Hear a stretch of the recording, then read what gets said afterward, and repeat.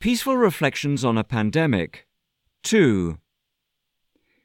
If you were the earth, and humans were denuding you through deforestation, raping you with drilling and mining, and defiling you with pollution, what would you do to protect yourself?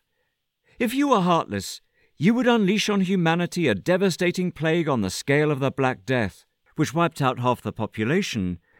Or if you were especially vindictive, it would be a virus as spreadable as pollen, one to which no one is immune, that wipes out the entire species. But if you chose a more merciful path, you would release a far less lethal virus that teaches men the futility of borders because it effortlessly crosses them, that instructs in the follies of wealth disparity because it does not discriminate by income, that preaches the folly of othering, whether by race, nation, or creed, because it affects all. The only favoritism you would show is towards young people, because you have witnessed the resolve among many of them to reverse their forebears' patterns of injustice and destruction.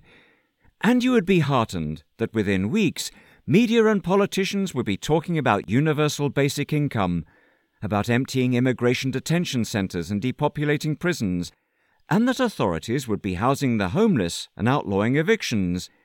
You would hear the UN Secretary-General call for a global ceasefire to end the sickness of war, and even the World Bank asked G20 leaders to offer debt relief to the world's poorest countries. You would look for signs government is mobilizing to extend respect and dignity to all peoples. If it can do that, you reason, then it can learn to respect you too. Meanwhile, the sudden economic contraction you have engineered sweetens the air and allows rivers, as in Venice, to run clear again.